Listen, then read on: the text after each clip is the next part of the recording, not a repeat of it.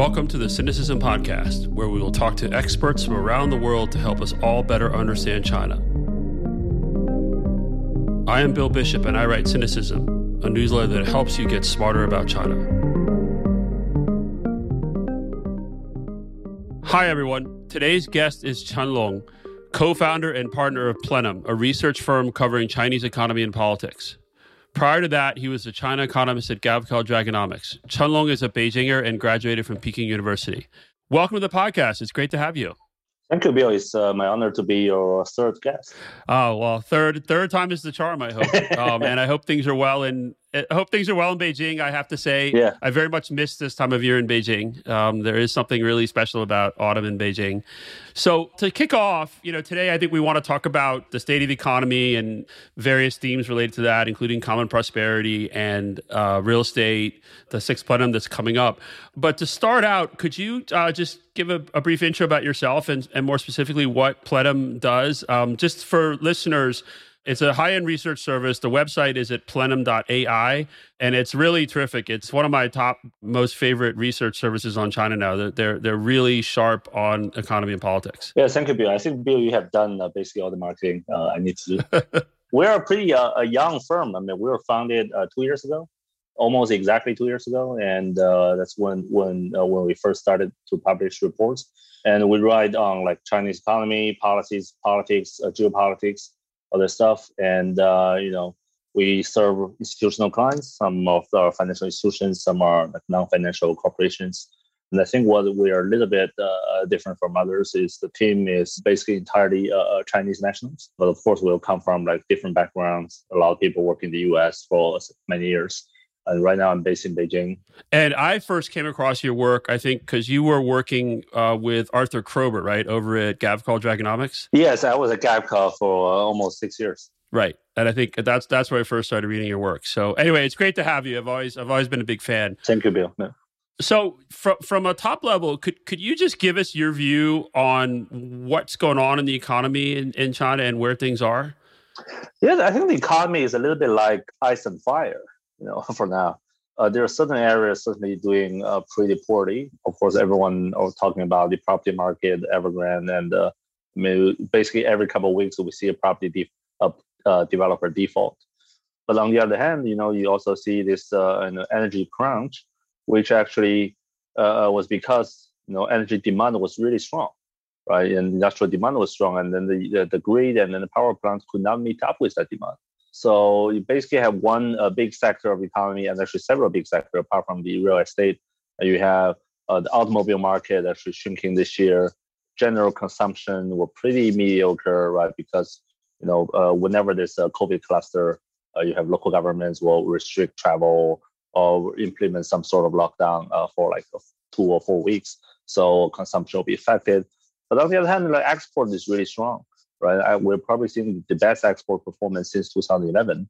That's the best we have in a decade, and there's no sign that this is cooling off.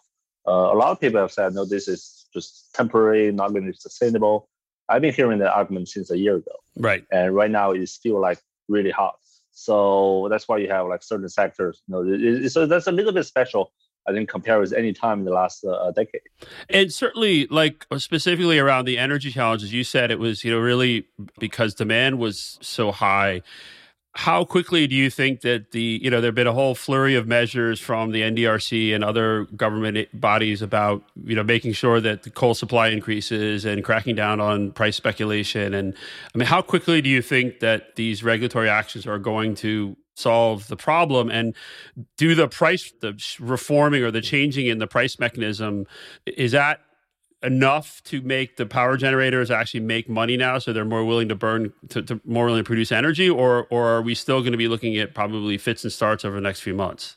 Yeah, I think a lot of power plants may not be losing money at this point. The government basically did several things at the same time. One, they told all the coal miners just to increase supply as much as you can. And two, they told the coal miners also to restrict the prices, basically set a cap. And there's a debate on like what really exactly is the cap, because there are several different versions of the cap. Whatever version you believe in, there's a cap. And the cap is a lot lower than the market price we had like 2 weeks ago. That's why we had this Zhengzhou thermal coal future price basically halved in 2 weeks. And they also allow the power plants to raise the electricity prices by up to 20%. And more for these, if the users are like high energy intensity, sectors. So like there are a flurry of changes happened just over the last month or so. And I think the coal supply has probably improved quite a bit. And we are hearing a lot less stories, companies running, they face blackouts, or they were just told in very short notice that they have to cut production. We hear a lot less that story, but that still exists. It's just a lot less than a month ago or at the end of September. But with this winter heating season coming again, usually December is the peak of Chinese electricity consumption.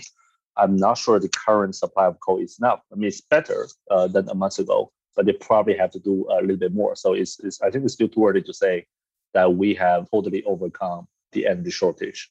I mean, it is interesting how it really seemed to have caught a lot of people by surprise. I think both policymakers, but also investors. Yeah, it's just interesting how that happened, and how so many people seem to not understand what was going on, including myself.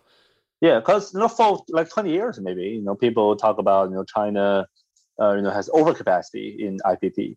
This electricity, the power plants. China invested too much in some power plants. And I think at one point, like 2015 or 2016, when the overcapacity got really serious. And then that was one of the sectors that Liu He and others had to work very hard to cut capacity. So we never really thought for a second that China would have electricity shortage, because there's always huge supply, maybe oversupply. Right. A lot of things changed since the beginning of the pandemic. The services sector used to be growing a lot faster, but so far, is underperforming. While the industrial sector, which were slowing for many years, and suddenly started to outperform. So basically, since the second quarter of last year, we have a Chinese economy that moving further away from a service-driven economy to a more industrial-driven economy. So that's a completely reversal of the trend since 2010 or even 2005. That's also a reversal of what a lot of economists have recommended China do, right? Yeah, I mean, people say, China should become more service-driven and less industrial-driven, also, of course, more consumption-driven, less investment-driven. But I would say this whole rebalancing theme has somewhat reversed over the last year or so. And this is just, again, has to do with this fire and ice I mentioned earlier. So this is one sector doing really well. It's industrials, and the manufacturing facilities are just operating at full capacity. Demand from the rest of the world is really strong, and while domestic consumption is very mediocre. So, and service sector, of course, the people just go out a little bit less than they were in 2019 or earlier. So, this is a sector. Basically, the economy itself is consuming much more electricity than it used to be. That means 2 years ago. So, suddenly we have this issue. Interesting. And just on that sort of, stronger industrial, weaker consumption service sector, is that by design? Is that something that the policymakers want? Or is this just more of an outgrowth of, the pandemic, changing global dynamics, potentially consumer spending dropping because of concerns about consumer debt, for example? I mean, what's driving that? I don't think it's intended or planned or even foreseen by Beijing, by the leadership. I think when China started to get out of the pandemic, in April or May 2020, there was a real fear because the rest of the world is experiencing the worst of the pandemic. So the worry at the time was China is going to face a demand collapse from the rest of the world. So you get a double whammy. Economic crisis. So just get out from the domestic demand collapse, but you're going to see a external demand collapse. But somehow that external demand collapse didn't really happen, or just basically happened for 1 month or so. Turned out to be the export was really strong, and people in Beijing could hardly believe that. And people said, "Oh, this was just temporary because the supply chain was disrupted. But maybe when the things get better next year, the demand will go away." And some of the demand has to do with this stimulus, checks given by U.S. government, European governments. Once that effect expires, and the demand will go away. But so far, it still hasn't gone away. And with Southeast Asia and Eastern Europe, Latin America, a lot of the developing manufacturer hubs in trouble. China basically became the only like manufacturing hub that can still maintain enough supply. So I think that really caught a lot of people, including the Chinese government, by big surprise. No, it is really interesting. So sort of as you talk about the economy, I think you called it fire and ice. I mean, one area that seems a bit icy is real estate. And obviously Evergrande's been in the news, but there are plenty of other real estate developers that are, have violated the 3 red lines or seem to be in, various states of default or near default on some of their debt.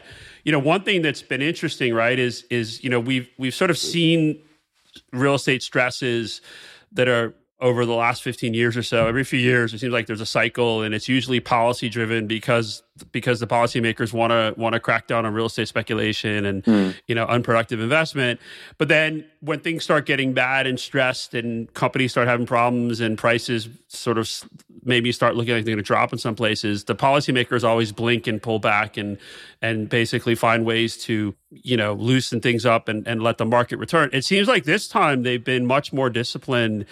I think surprising a lot of people in terms of being willing to ride out a lot more pain around the real estate sector. Is that a fair assessment? And if it is, why is that? And if it's not, how do you see what's going on? Yeah, I tend to believe that this time is not that much different from previous episodes. I mean, I know there's argument there say she really wants to reduce the share of the real estate in the economy and wants to curb housing prices. But I don't think this is new. Right? We had these episodes like you just mentioned, multiple times in the last 15 years. Basically, every 3 years we have a property cycle, from trough to peak to trough, right? And the Chinese government, both central and local, would change policies, very, very quickly. And this time is no different, right? Because you talk about the 3 red lines. The 3 red lines really were just introduced a year ago, right? Last August. Right. And the background of that was the PBOC, along with other policymakers, saw the property market recover too quickly. And things are doing too well. And housing prices in cities, especially big cities like Shenzhen or Shanghai, were rising too fast. And that was a little bit unanticipated. So they said, no, we have to restrict their, this kind of bull run. And a year after Beijing and many local governments introduced restrictive policies, finally, we had 3 months in a row of property sales volume falling by double digit on year-on-year basis. Mm-hmm. But this is just 3 months, right? If you look at the previous cycles, especially 2015, 16, we could have the down cycle for 15 months. Right. But this is just 3, right? So Beijing has not blinked yet because it's only 3 months, right? And we are seeing a little bit some early signs, like PBOC said 2 weeks ago, said, some banks misunderstood our intention when we told them to restrict the lending, and some of the normal projects should not be restricted, blah, blah, blah. And then I think today or yesterday, one of the state-owned media, Economic Lady, again published an article about these housing regulations. So I think we're seeing some signs that those things are easing a little bit. So it's not like they are just letting the market die. Right. Well, I mean, there are real risks. I mean, there are real risks around. I mean, I own property in China for a while, and certainly had lots of friends who include some real estate developers and people with lots. I mean, there was just the sense that, when you in these previous cycles, they would go until prices started dropping, and there was a risk of people getting really pissed off because they were losing money again, and so. It doesn't seem like the prices have dropped that much yet in most places. Is that one of the things to look for, where if we start seeing housing prices actually go negative, is that one of the triggers that makes the government maybe start loosen faster, just because they're worried about, how, I mean, they have their constituency, and people who own property, they do care what they think, right? Yeah, that's certainly one thing they care about. And I think another thing they care about, is the impact on the economy, like the GDP, right? The housing and the real estate sector as a whole, if you count all the upstream industries altogether, come for probably 1/3 of the Chinese economy, right? So if you kill the real estate sector, basically you kill the economy, and they can't do that, right? That's suicide. No, it's still like a quarter of the economy, right? So somewhere around there, if you add up all the various. Yeah, depending on how you estimate, for anywhere between 20% to 1/3, that's kind of the estimation. Yeah. So Evergrande, right? There was a massive freak out over Evergrande, and I think it's maybe even a month ago or a little longer. Did people overreact to what's going on at Evergrande? And what is going on there, and how do you think it gets resolved? Yeah, I think there's a little bit of sense that people were a little bit overreacting. That's when I got caught by Al Jazeera twice in 2 days, said, we need you to come to Evergrande. I was like, come on, guys, you guys, we're very respectful, like media TV, but you don't need to tell your audience, like in Qatar, like what's going on in Evergrande in 2 days in a row. And one of that is a Sunday. So I was like, oh, this is really everywhere, right? It's not just the Bloomberg or Wall Street Journal, right? This is has gone to non-financial media as well. And that was basically the main theme in the last 2 weeks of September, right? So I think there was a little bit of overreaction, especially when you see headlines linking Evergrande to, Lehman Brothers and this sort of thing. And I have to say that this is at least the third time I hear a Chinese Lehman moment in the last decade. I was just going to say it is like the default analogy when, oh my God, the China's Lehman moment. And we saw it. I remember it was, I think 2013 when the interbank market basically went crazy, like the end of Q2, early Q3. Yes. I forget the other one, but no, it is every time I see someone say China's Lehman market, I basically, just to be honest, I just tune it out because it just doesn't, it doesn't fit. It never has. And if China has a big problem like Lehman Brothers, it won't be like Lehman Brothers. It'll be something else, is my view. Yes, totally. I would argue that even if Lehman Brothers exists today, if that the same thing happens today with the current Federal Reserve, with the current Fed chairman, this would not have happened. Because they would just do QE. So what does happen with Evergrande? How does this thing get resolved? Evergrande, on the surface, just a very large company, over leveraged, and had a liquidity problem. Maybe has solvency problem. We don't really know how much of its assets is real and how much its liability is real. Maybe its liability is a lot more than it's stated. But it says it has 2 trillion RMB liability. But if it has 2.5 trillion, then the company is insolvent, right? So we don't really know. And the thing is, we just start to see that this company started to have funding problem since PBOC introduced the 3 red lines, because it failed in all the 3. Banks were afraid of giving it money and couldn't refinance in the bond market either. And the trust company and the trust products Evergrande sold started to have problems. So, basically with leverage at that size, you have to keep borrowing to evergreen the existing debt. Once that snowball stops moving, then basically you collapse, right? So I guess that's basically what it faced. And how we're going to resolve it, I think, in the best case scenario, that, a lot of the real estate projects will just, first they have to get it finished, and, some of the land or some other projects be sold to other developers, and Evergrande will downsize to a much smaller developer, and then will start to exist. And that's quite similar to what Wanda did. Right? Wanda was much bigger property developer 5 years ago. But since then it started to shrink, it sold a lot of the projects both in China and overseas. Right. And basically right now it's like a property management company and doesn't have a lot of hard assets. So that's what Wang Jianlin did to to save himself basically and his company. So maybe on Evergrande, if you're rational, you think that's a good scenario.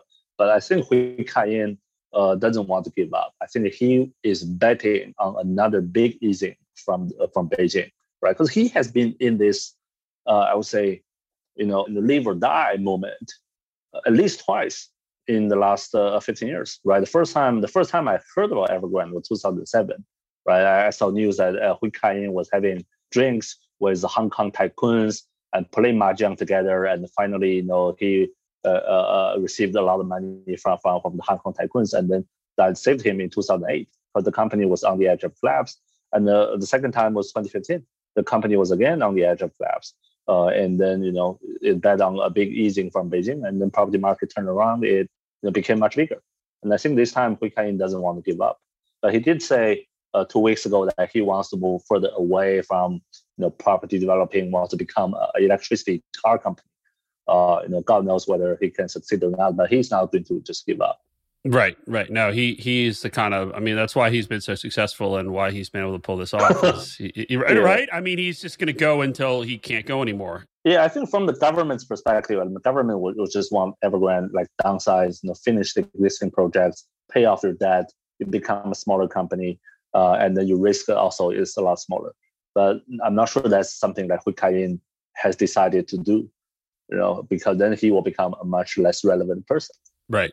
And, the government does also seem concerned now about the risks of defaults in the overseas debt markets, right? I mean, it seems like they're, this is the constant tension, right? If they want to introduce some discipline and they want to avoid moral hazard, but they can't have a bunch of sort of offshore bonds default in a short period of time, right? Because then that potentially really screws up the market for them for a while, doesn't it?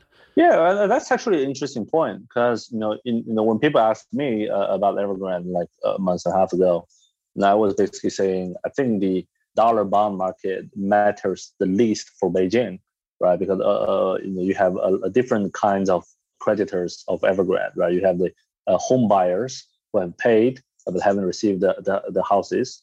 And then you have the construction firms and their workers. Mm-hmm. And then you have the domestic banks, the domestic WMP holders, domestic trust companies, and they all matter a great deal for the Chinese financial system.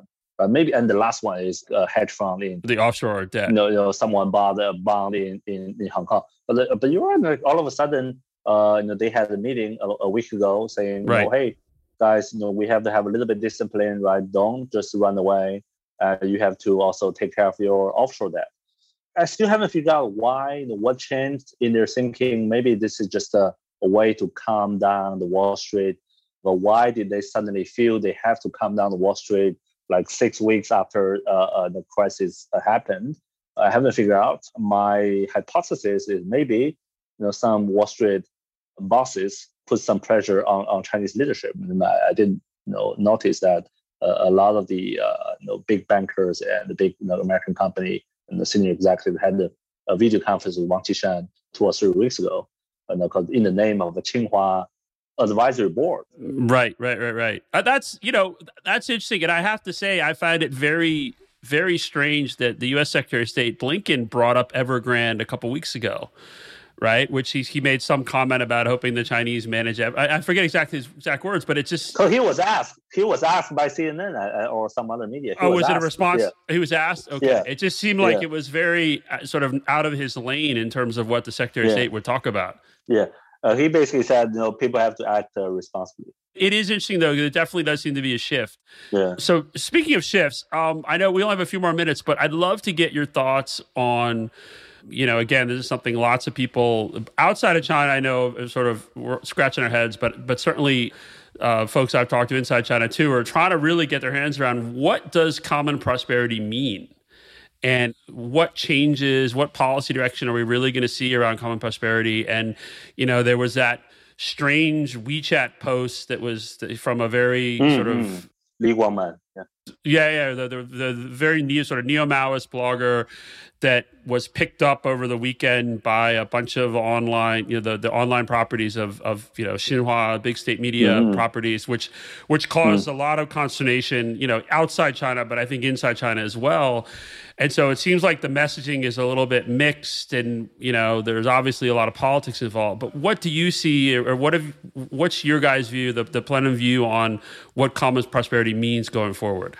Well, we tend to think that common prosperity is like a next step after President Xi completed the poverty alleviation campaign, right? So after poverty alleviation, in theory, China should have no absolutely poor people, right? Nobody is living in poverty anymore. And then what's the next step, right? That's not the end, right? You get out of poverty, but you should get richer, and you have a better life. So I think that's what something that he came up with. After that, we want everyone to have a more decent lifestyle. And of course, he chose Zhejiang province.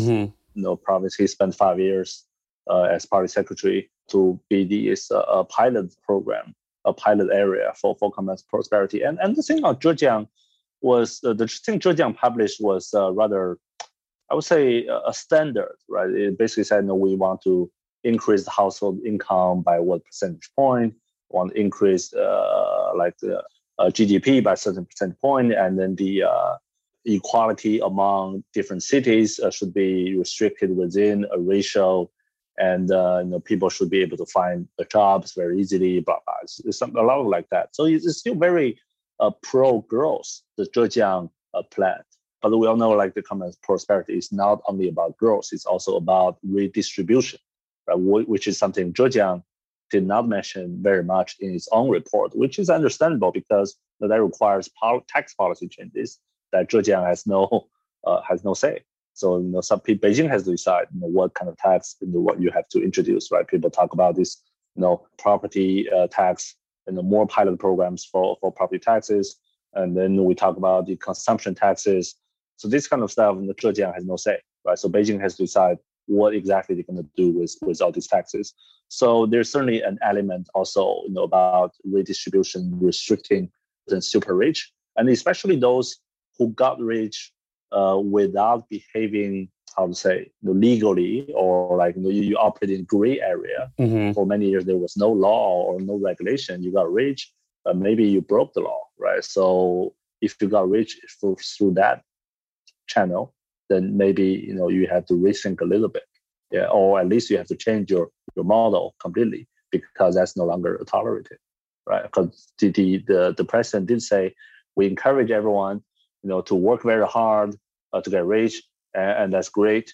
But we also want to restrict people from getting rich using the dodgy channels. Right, and I think that's what has certainly freaked out a fair number of people, right? Because it's always unclear what the definition of dodgy or not legal actually is, and how far back they might go, and and that I think also ties a bit into, I know you guys have written a fair amount about all these various regulatory actions, and specifically around sort of anti-monopolies policies and regulatory decisions, and also the sort of the changing approach to internet platform regulation. Are we in a new normal when it comes to regulation? I talk to some people who think that this is all past and it's going to get better again, but to my perspective, it really feels like this is just we're in a new era of this kind of stuff. And so like the big internet companies, their businesses are still good, but they're never going to be the same. Yes. And it feels like their costs, they're going to have a lot higher cost base because they're not going to be able to exploit workers and customers like the way they used to be able to.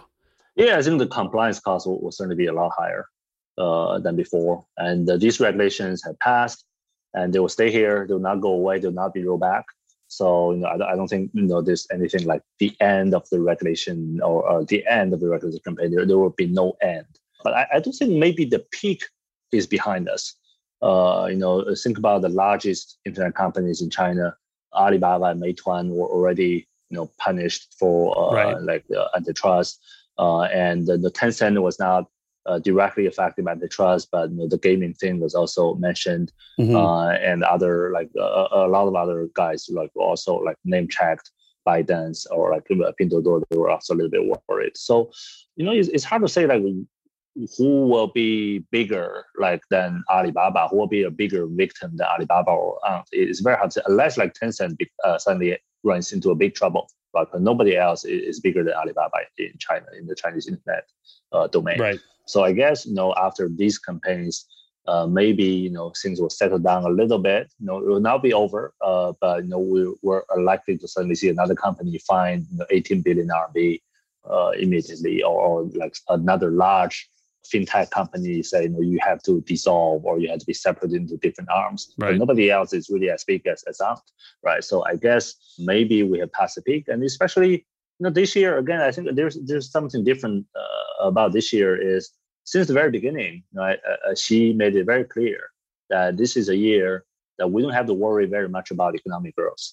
Because it's very easy, right? They set the growth target at 6% intentionally, which is a target they're going to reach anyway, mm-hmm. right? So basically, they can do a lot of other things like structural reforms and some things they wanted to do in the past but didn't have the time or the capacity. But finally, this year, you can spend all your efforts in these things. But next year will be different again. But next year, actually, we'll go back to the normal China, that you have to be worried about growth target.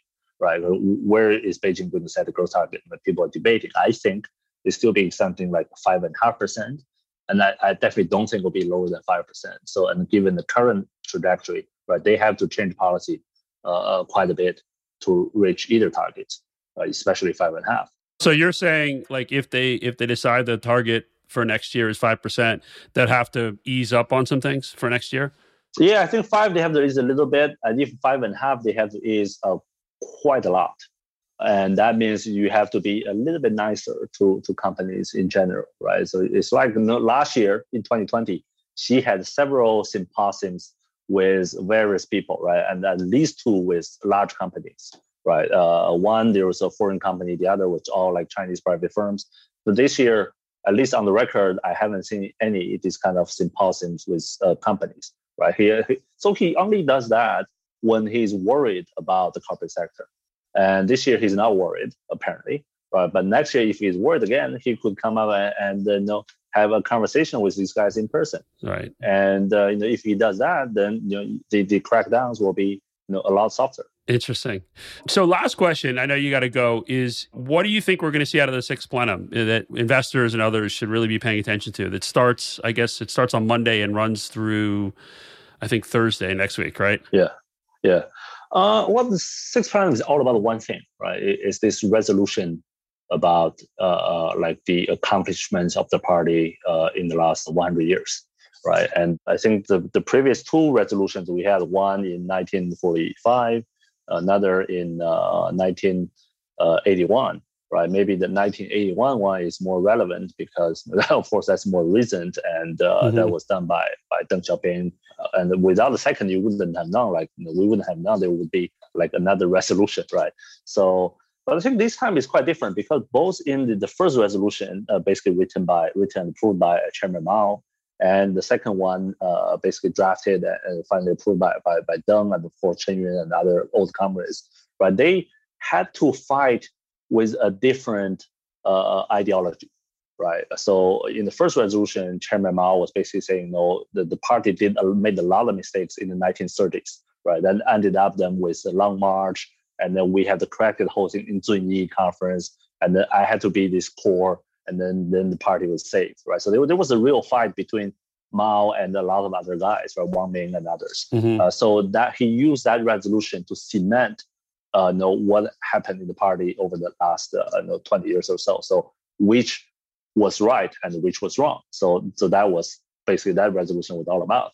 And the 1981 resolution was similar, right? So they had these old comrades they felt they had to come up with something to summarize what happened since 1949, right? What was right, what was wrong? Where did Chairman Mao did right? Where did he did wrong?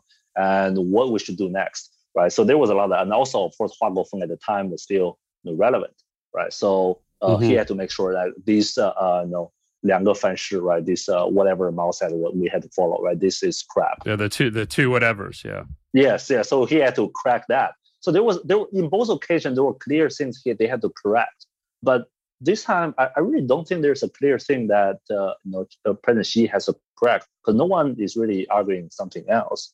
And I think you should talk about the mistakes or some like problems the party had since 1981. Maybe the biggest thing was what happened in the late 80s, right? But since 1992, when Deng did this Southern speech, and everything was basically all about reform and open up, blah blah. Of course, we had a little bit of like chaos during the 18th Party Congress, the Bo Xilai and all these guys. That was, I think, was so minor if you compare with all the other accidents the party had over the last 100 years, right? Maybe it's only relevant in the last 40 years. So I think these all, and also the name was a little bit different, right? The previous ones were all about resolutions on certain questions of the party's history, right? And this one is not on certain questions. There is no question. It's a resolution on the party's accomplishments over the last 100 years and the lessons. So I guess it's a big summary about what he has done. And of course, this one I think will cement him as the core, right? And we have to follow whatever he thinks we should do. So, and that's something definitely right. That's an interesting point about if it's not actually about certain questions. It probably, if people want to get ahead of this, I think reading that document, I think it came out in August, it was basically a long piece about the party's accomplishments. I'm guessing that there'll be a lot in this resolution that is very similar to that language. Yeah. Right? I mean, it seems like it's sort of a draft almost. And it really, like you said, it's not about sort of settling a fight that's been going on so much as more forward forward working. But so what does that mean? I mean, I assume this will tie into common prosperity, and I guess, but this plenum, right? I mean, it really is going to be about this. There's probably nothing from a policy perspective that's going to sort of affect the economy or how investors should look at China in the near term, right? Yeah, I guess not that much in the near term. And of course, this one will set the stage for next year, right? Where the big thing will happen. So the 20th Party Congress, they're going to say, we're going to follow this resolution and then do whatever we should do, in the next few years, right? Great. Well, hey, I really appreciate your time. I want to thank you for being one of the first guests of Cynicism, and I will put a link to the Plenum website in the show notes, and I highly recommend anyone who is financial market professional interested in China, you should go sign up for a trial. Like I said, Chen Long and his team and the Plenum research product is really quite terrific. So thanks again for your time, and I hope everything stays safe in Beijing. We see lots of headlines about COVID in Beijing right now, but it is absolutely safe. If I go out, I may not be able to come back, so it's absolutely safe to just stay here. So you're probably not leaving Beijing till February, right? I mean, is it possible that you really can't leave before the Olympics? I think I can. I think after next week, things may be a little bit relaxed. I think it's just partly because of next week, the sixth plenum, and partly because the COVID clusters are still on the rise. But I think after next week, I might be able to travel a little bit. Yeah. Great. Well, anyway, thanks again for your time, and I hope to talk to you soon. Yeah, thank you, Bill. Yeah. You have been listening to the Cynicism Podcast by Bill Bishop, author of the Cynicism newsletter. You can read more about this and other episodes, as well as sign up for the newsletter at cynicism.com. That is SINOCISM.com. If you enjoyed this episode, please consider giving it a positive review at Apple Podcasts or Spotify. That really does help. Thanks to Seven Moores for his editing help, and to you for listening.